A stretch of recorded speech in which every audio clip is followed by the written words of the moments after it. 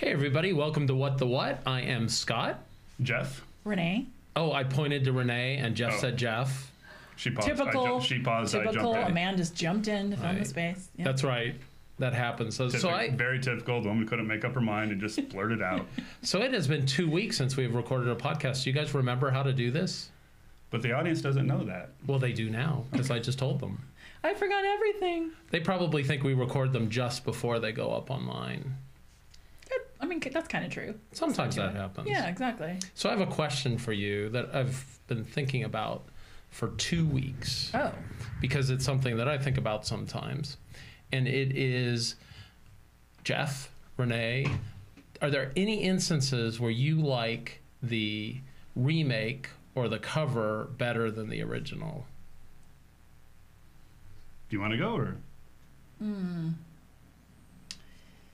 Yeah, I find that is the case with any Beatles song because I'm not a Beatles fan.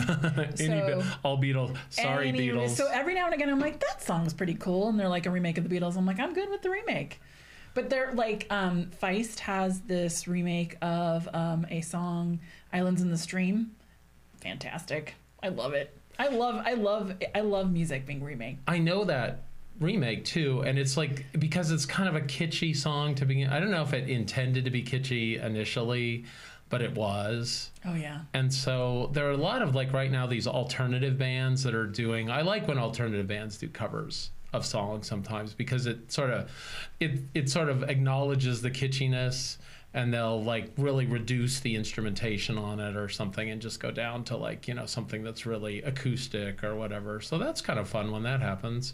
Jeff, what about you? So I actually have almost the same answer as Renee, but just a little bit different. Just about anybody covering a Bob Dylan song, I like more than the original. Oh yes. Particularly, and then, like, you know, growing up, one of my favorite artists was Jimi Hendrix, and his covers are most of the time better than his original songs. His covers are like "Hey Joe," "All Along the Watchtower," "Killing Floor," "Wild Thing." Those were all covers. But it's interesting we both went to music, though, because that's very common. Music lends itself to being redone probably more than any other art form.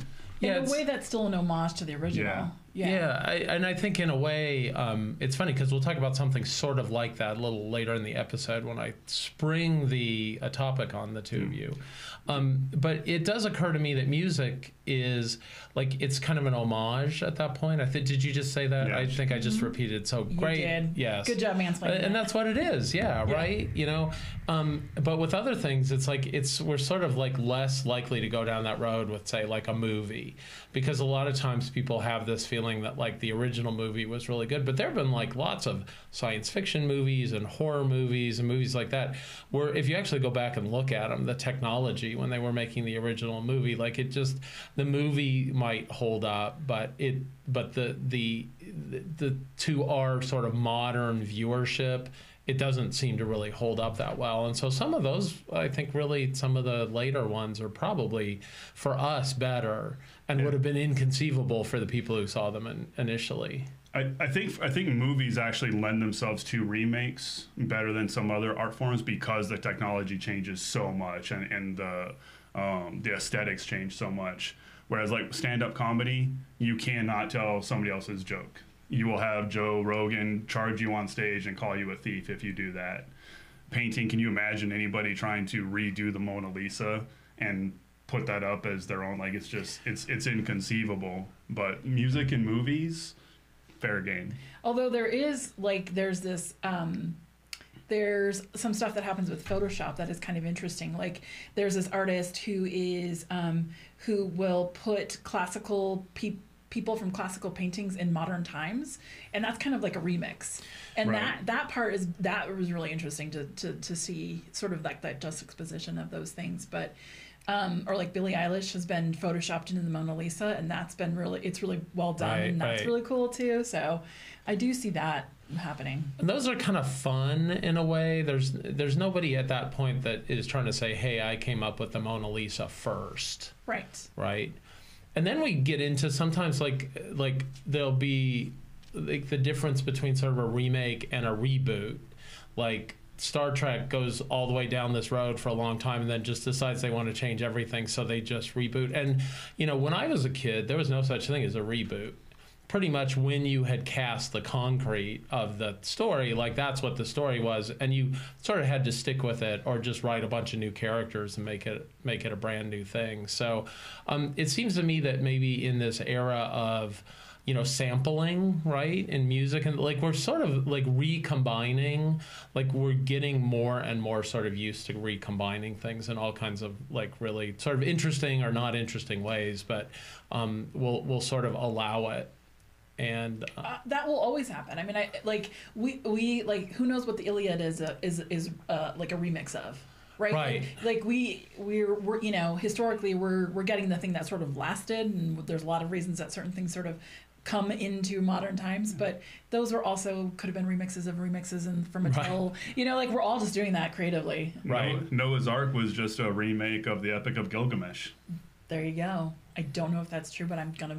Oh, it's true. There you go. Do you think Homer had a mixtape and there was something on it like Berzobulus, and like it was, you know, a story, and he was like, I'm gonna lift parts of that story, you know? I mean, it could be. And then I'm gonna burn the tablet so that it's lost to history and everybody thinks I came up with it, right? I mean, isn't Christianity an overlay of paganism? Yeah, you know what absolutely. I mean? We're doing it all the time. We're sort of like, this is remix, Right. you know, and now it's Jesus. Right. But, yeah.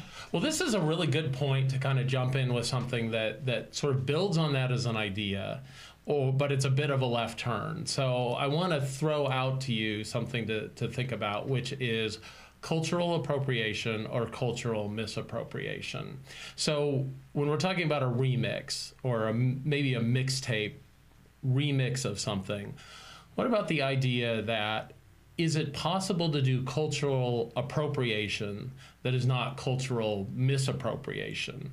And where's the line for cultural appropriation and cultural misappropriation? I want to throw a couple things out for you to think about, and then we can kind of talk about it. So Apu on The Simpsons recently, like Hank Azaria, 30 years in, has said, okay, I'm done voicing Apu. To say that Apu, people have sort of called out Apu as like, well, that's maybe a little problematic for some people, right? For a long time, but only recently, there was a documentary by a guy named Hari Kondabolu, and I probably got that pronunciation wrong. I got the pronunciation of his name wrong. It's called The Problem with Apu, and that sort of like got people sort of talking about this idea. And then there was just recently, within the last couple of days, there was this Japanese fashion house that is called Comme des Garçons. And again, I totally butchered that, but it's a Japanese fashion house, but in English that means something like boys. And in their fashion show, and it seems like this happens a lot in fashion, they've got a bunch of white guys on the runway with cornrow wigs. And people really called that out and said a lot of people felt like that was offensive. So I'm interested to hear from the two of you. I know this is something that we've talked about a lot of times, about where does cultural appropriation that's fine stop, and where does cultural misappropriation that isn't fine start? Are there some hard and fast rules for that? Like, how do we decide that? We probably should have done this show second, so that we could still be talking to each other. Because we might not be talking to each other long enough after this to do the second show. And this is where the podcast ended. Right. I think. Listen. I think I've talked about this on the podcast. I have a very unique culture in the sense that, you know, my dad's from British West Indies. I feel as if really and truly the only other people who share my culture are my brother and sister, because we're a really weird mix. So I'm not speaking from a place of having my specific culture appropriated in some way. So really at this point, it's speculation, right? Like I'm going to make some assumptions. And one of them is, I think what becomes problematic is when we're using imagery, iconography, motifs, art, anything that sort of is from a culture, and the effort is to deny that it's coming from that culture. So there was this hubbubaloo on the internet a while back because there was this There was this food article that came out talking about the breakfast bread, and it's like conchas. Like, it was like, those have been around a long time. They are a Mexican delight, like, and so it was interesting that they sort of were celebrating this breakfast bread without any acknowledgement of its cultural heritage, what it was even called, and they got totally taken down on Twitter, which they should have, because they had no, they were acting as if they had discovered it. So if you, or created it, actually not even discovered it, but created it. So in those instances, it's really clear they're just stealing, straight out stealing. And that was not homage. That was not homage. That no. was taking it and saying, "Oh, hey, yeah, this is kind of a cool idea." Have you guys ever heard of this bread? Right. This breakfast bread? It's amazing. And people are like, "Bitch, we've been eating this for a long time," right? So it was that was a very good example of a highly problematic cultural appropriation. But that's one I can think of off the top of my head. I was just realizing, I'm like, I have a few others, but right. So the caveat to this entire conversation is that this conversation exists within a world of colonialism, where people from one part of the world has subjugated and massively abused people from other parts of the world. And it's not just Europeans colonizing other parts of the world. The Japanese. If you were in Korea or China, your number one enemy is Japan because of what happened leading up to World War II. If you are from the Nuba Mountains in Sudan, your number one enemy, and even though those people are Muslim, their biggest threat is Arabic Muslims. So these kind of things happen all the time. It's not just white people are bad, everybody else is a victim. So these caveats have to be discussed anytime we have a conversation about cultural appropriation, or because it exists within a world where there are actual real victims of real crimes throughout history. And power dynamics of that, yeah. With that being said, I am of the opinion of nobody owns any culture. Culture by its very nature is an infinite resource that can be spread as widely or as narrowly as somebody chooses to be. So I'm just what you're talking about, like motifs and iconography. Nobody owns that. If a white girl who wants to wear a kimono to her prom, it's fine, you know. But likewise, if a Japanese guy wants to wear a baseball hat, that's fine too. Culture spreads amongst people, and that's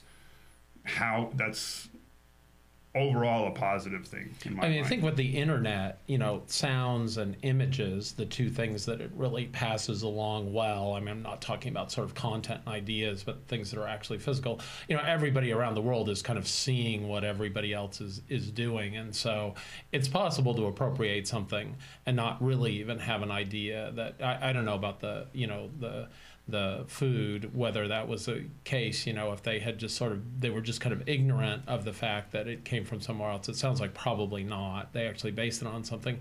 But I think it is possible to possibly see like a particular kind of pattern or something and not recognize where that comes from. Or like if I have socks that have an American Indian native motif on them, like is that, am I appropriating that sort of pattern just because I kind of like that on my socks? And just to out myself, I have in the past had socks that had that. Jeff just looked at my feet. I'm not wearing them right. I'm not wearing them right now. But how? And I actually kind of thought about it. Like, how culpable am I in that? I don't have any. I've got no native blood. Am I allowed to wear these socks? We're all going to make our own choices about this particular thing. I think the thing that's difficult is that using people's symbols is a form of oppression, and not all native cultures have feathers or headdresses. And what ends up becoming problematic is when we paint a really broad stroke of Native American communities with really simple reductionist symbology, and then say, I really love this reduced symbology and I'm going to use and borrow it. That's kind of the flow of image. That's kind of to Jeff's point, yeah, that is how that kind of flows. But I think it is problematic of us to not recognize that we're messing with people's symbols, and that there's a sacredness to some of the imagery, sacredness to some of the iconography that really can be offensive to people who understand, who have a different meaning and relationship to those symbols. So yes, I think there's... Sorry about that. Now Jeff. Scott's the one with the comments. Scott's the new Renee. Yeah. Yeah. So, yeah, I think it can be problematic. And I think we have a duty as citizens and community to better understand what we are putting on us and putting in the world. Is it honoring and sort of acknowledging the historical trauma of people or not? And can you do it? Of course. But I think we've talked a little bit about this before in the podcast. You don't get to be, you can do it. You can do whatever you want, but you also don't get to be free of consequences from doing those things. If someone else tells you, I don't like that you're wearing that symbol because it's sacred to me, you don't get to say that they shouldn't feel that way. I'm going to appropriate and give credit at the same time to Malcolm Gladwell in a recent podcast on revisionist history, and which was really kind of got me thinking about this idea. And he compares in an episode from season 4 of that podcast called In a Metal Mood. He compares Pat Boone and Elvis Presley in one particular sort of way. And the way is that Pat Boone, who is, an evangelical Christian and is very considered to be sort of very middle of the road and appealing to sort of middle of the road white America. He does this metal album where he's singing like Enter Sandman and crazy stuff like that. And Malcolm Gladwell says, well, the interesting thing is that's what Pat Boone does. And he goes back into the history with Pat Boone of Pat Boone singing songs that were written by and performed originally by African American blues people and other styles than just blues, but some popular and also maybe more obscure African American artists. And then he jumps over and starts talking about Elvis, who a songwriter named Otis Blackwell wrote a lot of songs for Elvis, including Don't Be Cruel, All Shook Up, Return to Sender. This guy is clearly brilliant. He also wrote Fever. He wrote Great Balls of Fire. And what they did on this podcast, which was really fascinating to me, is they played Elvis's version of Don't Be Cruel and Otis Blackwell's version, because he also recorded Don't Be Cruel. You cannot tell the difference. So Elvis literally not only sort of appropriated the lyrics to the song, but it literally, the instrumentation, everything is done exactly the same way. Pat Boone's versions of the songs are very different. And so he quotes Little Richard, who initially is talking about Pat Boone doing a cover of Tutti Frutti.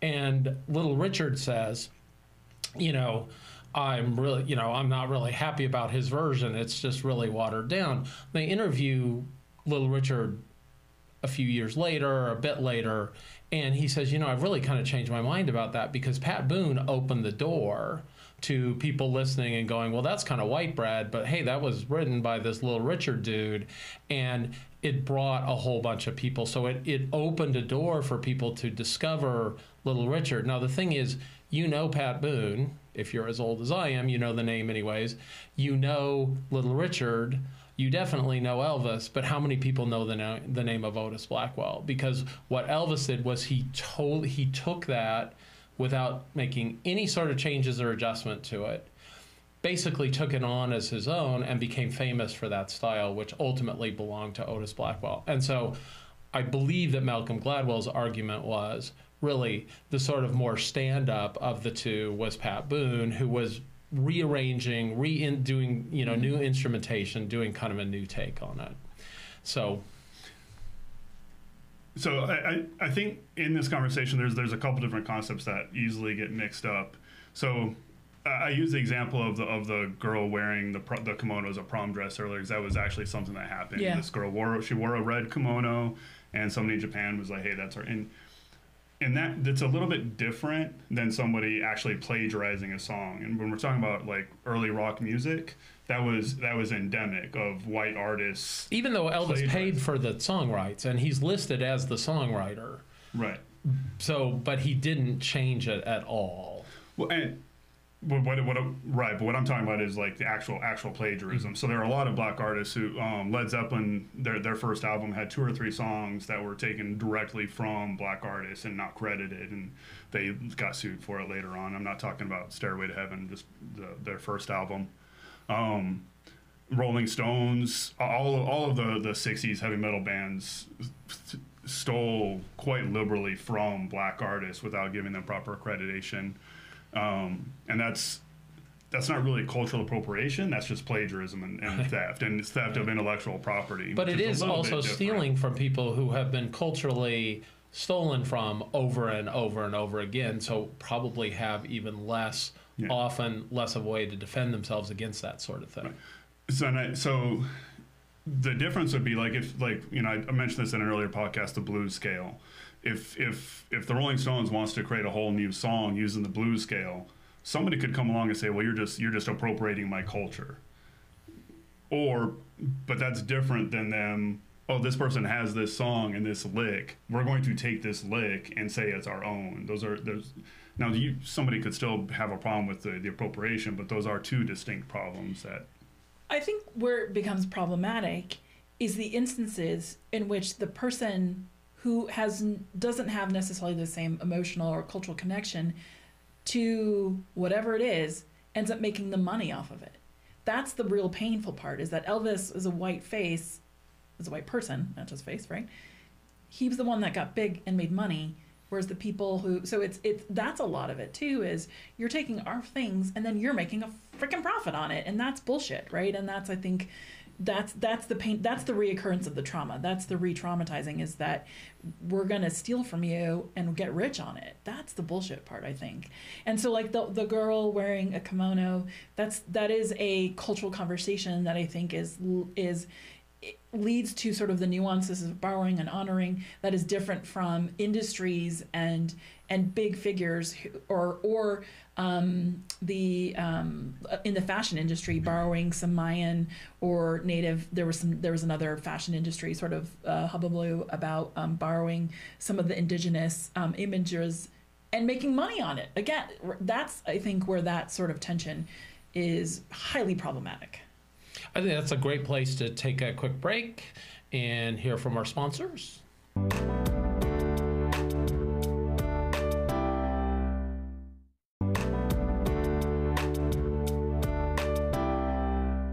So we've been talking about cultural appropriation or misappropriation and kind of where that line is and what even sort of our individual feelings are about. Is it actually even possible to misappropriate something? Where do you individually get uncomfortable with something that you see? I mean, I'm not saying something that you've appropriated, but when you look at something else, you're watching a movie and you kind of get that it has a bit of that sort of, ick factor to it, where you go, oh, I think they just kind of crossed over a line. Is there a litmus test for that, or do we just kind of like feel our way through it? Well, you started off talking about a poo, so let's actually talk about that for a second. I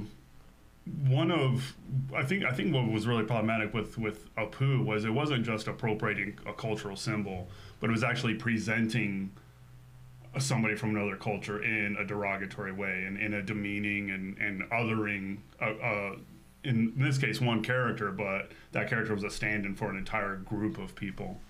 So that's kind of where, for me, where that line is when you start actually presenting other people as something other and in a negative light.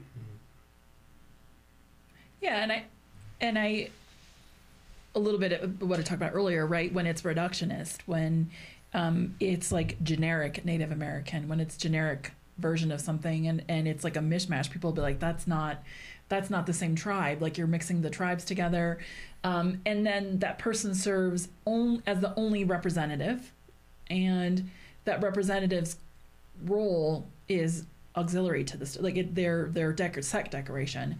I think that within story, not just movies but TV, books, when that starts to happen, I think is when it starts. Well, that for me, that's when it's problematic. And so there's a thing out there called sports, and for you guys, and within sports, there's. I hear they're going to start putting that on TV. A lot of times, these different sports organizations or teams will have a mascot. Yes. So, and some of the Fighting Badgers. Yeah. Yes, well, Fighting Badgers is fine because Badgers have no rights. Renee is doing the tomahawk chop right now. Oh no! Don't. I'm not doing the tomahawk. She's chop. not. She's not. So like I think and I could be wrong on this, but I think like Florida State University, their mascot is the Seminoles, and they have an actual agreement with the Seminoles to use that. And then you have an organization like the professional football team from Washington D.C., and that their mascot is wherever we are going to decide to cross the line, they have crossed it. And context is key in any kind of these conversations. So I will say, most of you will know that the Washington mascot is the Redskins. So the previous owner of the Redskins, Jack Kent Cook, somebody fact check me on that, so he was without a doubt racist. The Washington Redskins were the last team to actually hire any black players, and only did so after the federal government said, we're going to kick you out of your stadium because you're intentionally not hiring blacks. The coach, going back to I think the 1920s, that actually came up with the name Redskin, actually lied about being Native American to get out of the draft in World War I. So he was as lily white as I am, but lied about being Native American specifically to get out of going to war.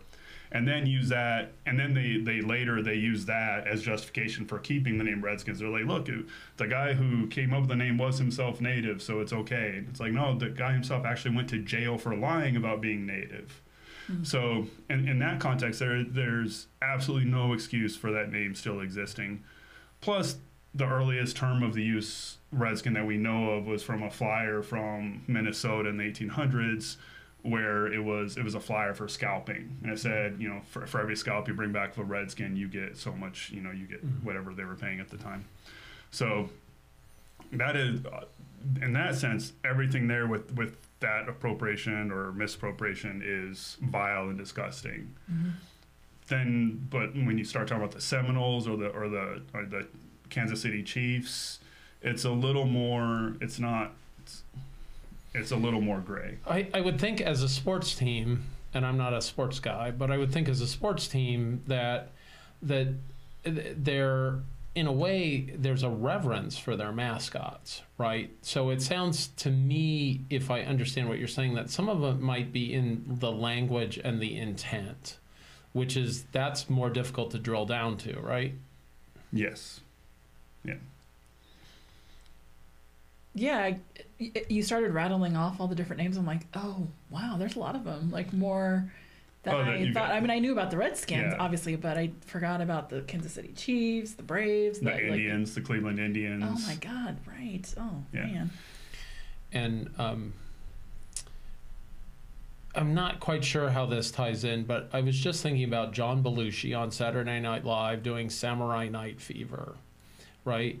And it's funny, because he comes out and there are people on the dance floor sort of doing the Travolta thing, and then this samurai pops out there in samurai gear, and he's making these sort of grunty it's not Japanese, but it just is some sort of made up kind of gibberish language, and we all think that's pretty funny, and I still think that's pretty funny.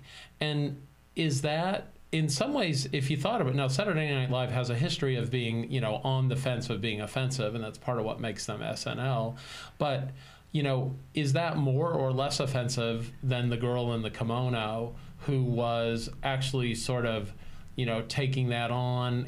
Is that a parody of samurai culture? Is it the fact that samurai culture is not, I don't think they're around so much anymore, that maybe it's not so much of a thing? or is that, do we look back at that and go, oh, maybe they should have thought twice about doing that, looking at it in our sort of our eyes from, 40 years down the road?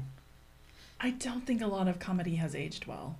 Like I just, so I don't want to say like retroactive, like of the time, did it make sense that that type of comedy came out? Yes.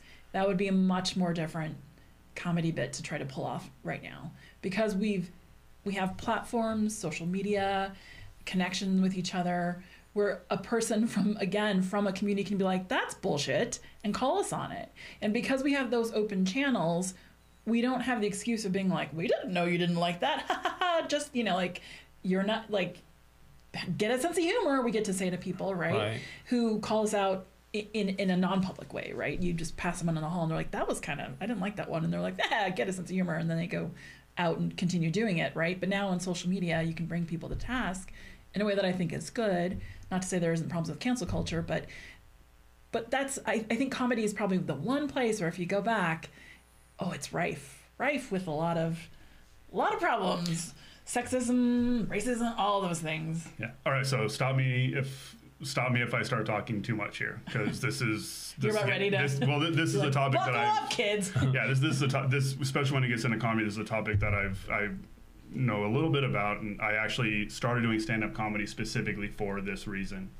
So there's an early episode of Politically Incorrect, Bill Maher's first show, and I don't remember everybody that was on the panel. He would have 4 guests. One of them was Sarah Silverman, and then there was, and I saw this like about 5 years ago, so I'm definitely not going to remember his name, but there was a gentleman from like the Asian Defamation League, and he was there to confront Sarah Silverman for a joke that she had done about Asians. Bill Maher, if you know anything about Bill Maher, nothing is taboo for him. It's everything is fair game. Sarah Silverman was saying, look, this is fair game, and this guy's like, look, what you said was offensive to me and a whole bunch of people like me. And they just absolutely would not cop to any responsibility for their actions. In their mind, we're comedians. Because we're comedians, we get to say whatever we want. And I've always had a problem with that stance. So here's my rule for comedy. Within the telling of a joke, there's 3 people.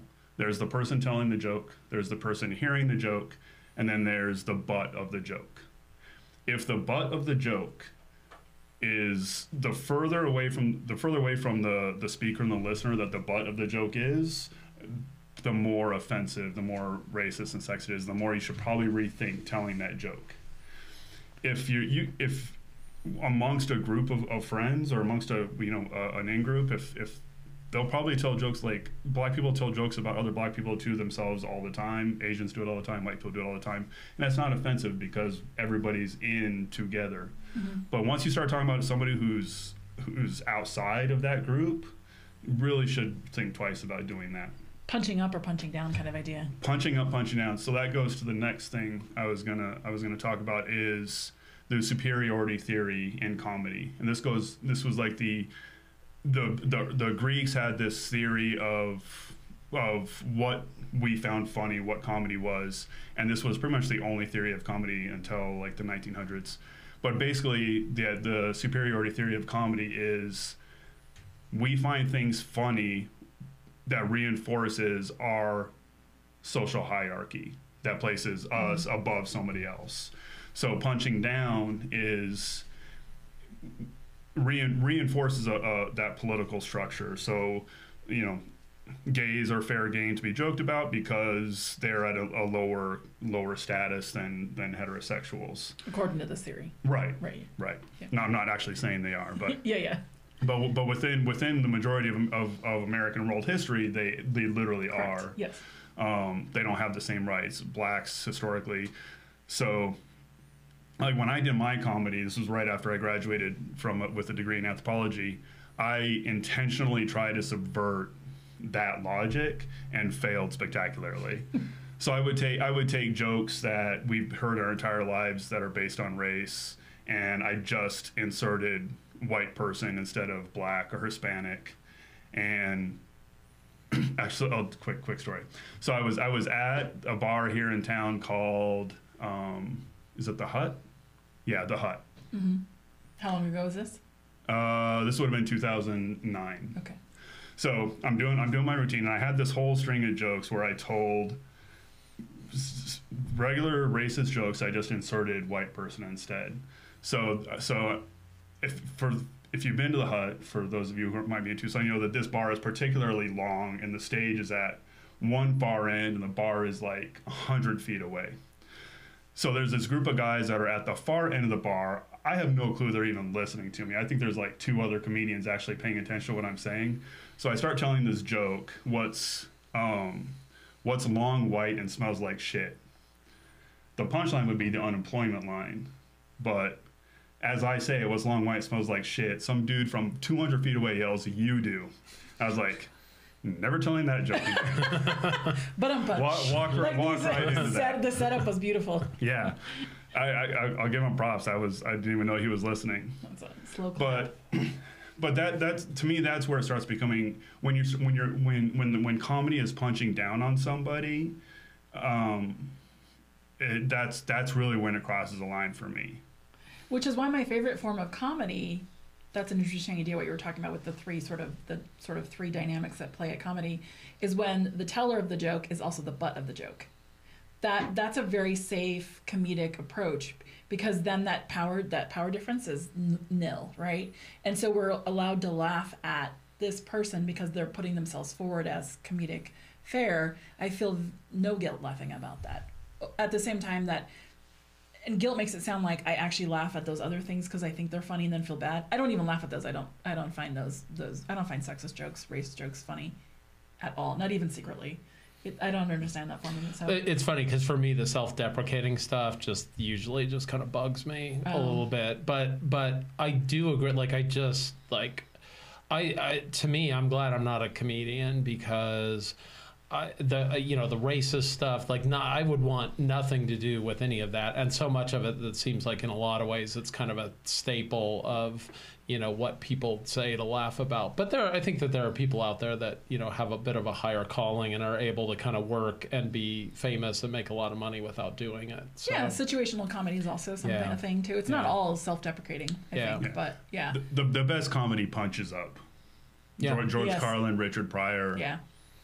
And I think politicians are fair game. So take down any of those dudes. They've agreed to or be in ladies. the public space, correct? Yes. Yeah, it's actually an obligation of the citizens to mock them for their This Hari Kondabolu, again, probably said that wrong, who did the documentary The Problem with Apu. He had a really nice quote. I'm paraphrasing the quote, but he's talking about The Simpsons because he doesn't hate The Simpsons. He actually likes The Simpsons, and he says you can love something and still be critical of it. And so, to me, that's one of the things that I think of. I don't necessarily want to throw out every Saturday Night Live episode, with Samurai Night Fever in it. But I want to watch it with kind of new eyes now, and look at it and know that we've had 40 years to be thinking about this kind of thing, and maybe now that wasn't sort of the best use of the comedy platform for that sort of thing. And maybe people in Japan thought it was incredibly funny, or maybe they did. I have no idea. I have no way of knowing that. But there are so many things out there that I think I've mentioned on this podcast before that I'm rewatching The Office, that we're going through and just watching it from the beginning. And I kind of felt like when I watched The Office for the first time that it was a pretty woke show. And it made fun of things that were it made fun of people who weren't woke by showing the sort of foibles of these people. And then there are a couple people who are moderately woke within the cast who then end up being the sort of straight people in some ways for everybody else. But, watching it from not that many years ago, there is stuff that I think that, I don't think they would have done it that way. Again, I just saw a scene where Kelly Kapoor is, asleep in an office, and Dwight Schrute comes in and bangs some trash can lids together to get her to wake up and walk out. And she's totally was allowed to be there asleep. He's just that's her alarm clock. And as she walks out the door, he just pats her on the butt. And I think we looked at it initially and thought, oh, that was really inappropriate. And now we look at it and we're a little more meta in how inappropriate that was. It's like, Right. oh yeah, that was really inappropriate. And I'm not sure it should have been in the show without somebody saying so. Not that it shouldn't have been in the show, but maybe there should have been something like, you know, she should have turned to him and said, that was really inappropriate, and kept going. But that's not funny. It's not, but there is they have a whole episode about an HR episode where it like they play, Diversity Day. Yeah, Diversity It's Day. the best. It's one of the best, and I think they're very aware. They are a very meta show. They're trying. Yes. And they're trying in the time frame that they're in, and I think that the writers would have written like just small pieces of it like that. My guess is they probably would have done it differently. So, you know, for those who are trying to be sort of on top of this stuff and thoughtful about it, I mean, there is a bit of an evolution to it. I mean, the fact is that even after 30 years, The Simpsons did decide to pull that character because they've woken up to kind of thinking about it a little bit. Although I think Lisa did say, looking at his picture on the wall, don't have a cow. So I think that there was a bit of sort of internal strife over not really wanting to make Apu go away. Yeah, that didn't happen quickly. That's been a fight for a while. Truthfully, yeah. So are we in on appropriation, misappropriate? Have we been misappropriated? Have I misappropriated the two of you? You misappropriated us. I think this is particularly as I've seen this conversation happen on multiple podcasts, because the truth of the matter is, yes, of course we've misrepresented, we've misspoke, we've misappropriated. There's a learning curve we have as we're putting our material out into the world. People are going to call us on some stuff, and we want to be defensive, but we're going to just have to be like, you're right. I spoke from a place without doing my work, and I need to go do some work first. That's inevitable. So I think if we feel okay with that, it's not going to be comfortable, because growth is not, we'll be okay. But we just have to know, yeah, someone's going to listen to this podcast and be like, you idiots, or whatever they're going to say. You crackers. No, not me. I'm not a cracker. They'll say that about me. The two of you, maybe. Yeah. So I would say, just as a mental exercise for you guys or anybody that's listening to this, try to imagine the converse. Try to imagine a world where everybody was adamantly opposed to cultural appropriation and tried to regulate their behavior to never appropriate any other culture, and we would never have Star Wars. We would lose so much. Yeah, Star Wars came from the Hidden Fortress, Kurosawa. But that came from Shakespeare, or definitely bits of Kurosawa's. Definitely his filmmaking was very Shakespearean. So yeah, and the truth of the matter is, a lot of blending and merging and culture. Like, my mother's Mexican, my dad's British West Indies. Like, that's merging right there, right? Like, yeah, that happens everywhere, and awesome, and it's beautiful, and it's great. That part is happening seamlessly every day between people and communities that rub up against each other, which is, I don't want the end to that. I don't think that's the answer, is that we stop those things. I think it's... But let's not do it at the expense of other people. Correct, yeah, when right. we can avoid that, and when we're conscious of it. Yeah. Like you said, punching up. Like, if in our lives we're trying to punch up, like, I think that's a pretty good motto. I have so much violence. I'd love to punch up. Let's do it. She punches us up all the time. Right, yeah, I do. We always forget to do something at the end of the podcast. We also forgot what do to we do it at the forget to beginning. do? We do it all the time. We want to ask people, rate, review, and share our podcast if you like it. How do ratings work? Is it stars Yes. or diamonds? I don't know.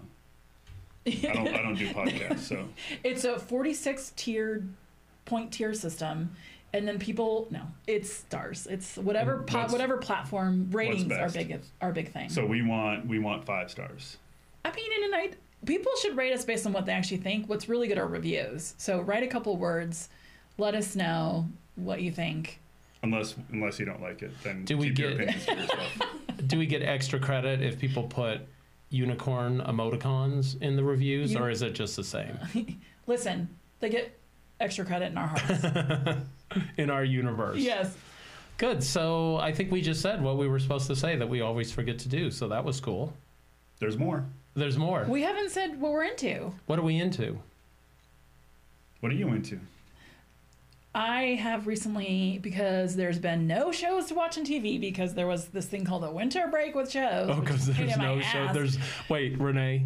There's no shows on TV. There's none. Just think about what you said. There's all my shows, all the things I watch, they were all on hiatus, right? So So you've been through everything on the Golf Channel. I have, Okay. actually. I was going to make a golf joke, and I did not even know enough about golf to make a golf joke about that. So I've started playing some games again. And I intentionally do not have a gaming system because I don't know that I would leave my house if I had one. I really love games. They're really, really fun. So I work on an iOS system, and there's this really beautiful game called the Garden Between, which is a time. Basically, it's a game where you're messing with time, moving people backward and forward with time, which you think I wouldn't like because I don't like time stuff. But it's very entertaining. Puzzles are really great. I'm always a fan of puzzles. So that one is superb. I recommend anyone who has an iPhone to get that one. So, not you, but probably wouldn't play it on your phone anyway, right? I've tried doing a couple games on the phone that the in-game purchases I detest with a passion. Oh no, this one you just have a flat rate. You just buy it and then you Yeah. experience it. It's so beautiful. The graphics they have now with games, stunning. Yes. So I've just a couple days ago saw my first movie of 2020. I'm trying to remember what it was called. Oh, Underwater. Oh, I just saw that. Yeah, it was all right. I liked it, It was a fine. lot. It was I fine. liked it a lot. Now that looks to me from the previews like it's kind of like a haunted house You would movie. not like it. Yes, no, it's not. I would. It's never like they're recommend. stuck in an environment, like bad things are going to happen and they can't get out. It's very Lovecraftian. There's like a giant sort of final boss that's amazing. Cthulhu Yeah, is yes, out there, yes, and we don't it's- know what it looks like. Exactly. It was surprisingly literary. So it sounds I just like took it's over your exactly things. I got real like excited. But Oh, no, go ahead. it must be exactly like The Lighthouse. Renee's favorite movie of 2019, The Lighthouse. oh god, no, it's much better than The Lighthouse. Wow. Kind of ridiculous that Kristen Stewart had to be in underwear and bra the whole time. That was a stupid plot point, but it was again very literary. It was also, I think that was also an homage to Alien. Correct, I agree. Yeah. Yes, it had very alien vibes. It felt like it, and it's the same kind of situation, like a controlled environment that's hostile, like just out, so you can't like just step out into space, Correct, or you can't yes. just step out into a planet, and you can't just like, oh, I think I'll open the door and walk out in the water, Yeah. right? Would you mind if it was like, oh, who plays Thor? Chris. I would not mind. Yeah, okay. Just as long as we get that on the record. Nope. Scott? So what I've been, I just have a song What? that is really like, and it ties all the way back into what we asked about at the beginning of the show, which is there something that you like that's a remake or a cover? And I am just totally into, I like Frank Turner anyways. And for anybody who's not familiar with Frank Turner, he's kind of this sort of like post-punk folky sort of guy, but just this unique one-off. And he has a remake of Bruce Springsteen's Born to Run. And I like Born to Run anyways. It's just sort of an era. It makes me feel a little bit nostalgic. And I just love Frank Turner's version of that. So that's what I'm into. Playing that on repeat? Yeah, playing it on repeat. That's great. You want me to sing it right now? Yeah, please No, do. no, I don't Couple think- bars. Come on. Highways jammed with bro. That's it. That's all you get. So People. good. So, and we did what we were supposed to do at the end, and we weren't even at the end, as you reminded me. What? We weren't at the end. We said the No, thing we correct. were supposed to say. But what we want people to do is Rate, Rate review, us. and subscribe. rate, review, subscribe, unicorns extra, and that's fine. Yeah. And where can people find us? Facebook, Twitter, email at Yeah. So on Twitter, it's at WTW Popcast. That's POPCAST. I believe that's also our Facebook page. yeah. Yeah, it is. All right. Okay, We're all in yes. agreement. Yeah. It still is. And look for us pretty much anywhere podcasts are sold, because We're giving away we free. think we're just about everywhere. So yes, and yes, ours is free. So when they're selling podcasts, think of what a deal ours is, because of how amazing it is. Getting what you pay for. You get what you pay for, Yeah. and it's great. So I think that's it. Have we appropriated misappropriation? We have. That's good. I feel good about it. How about you guys? Yep. Not about misappropriation. I feel bad about misappropriation. Correct. All right. So I think we're out of here. I'm Scott. I'm Jeff. I'm Renee. This is What the What. Thanks for listening. What the what? What the What?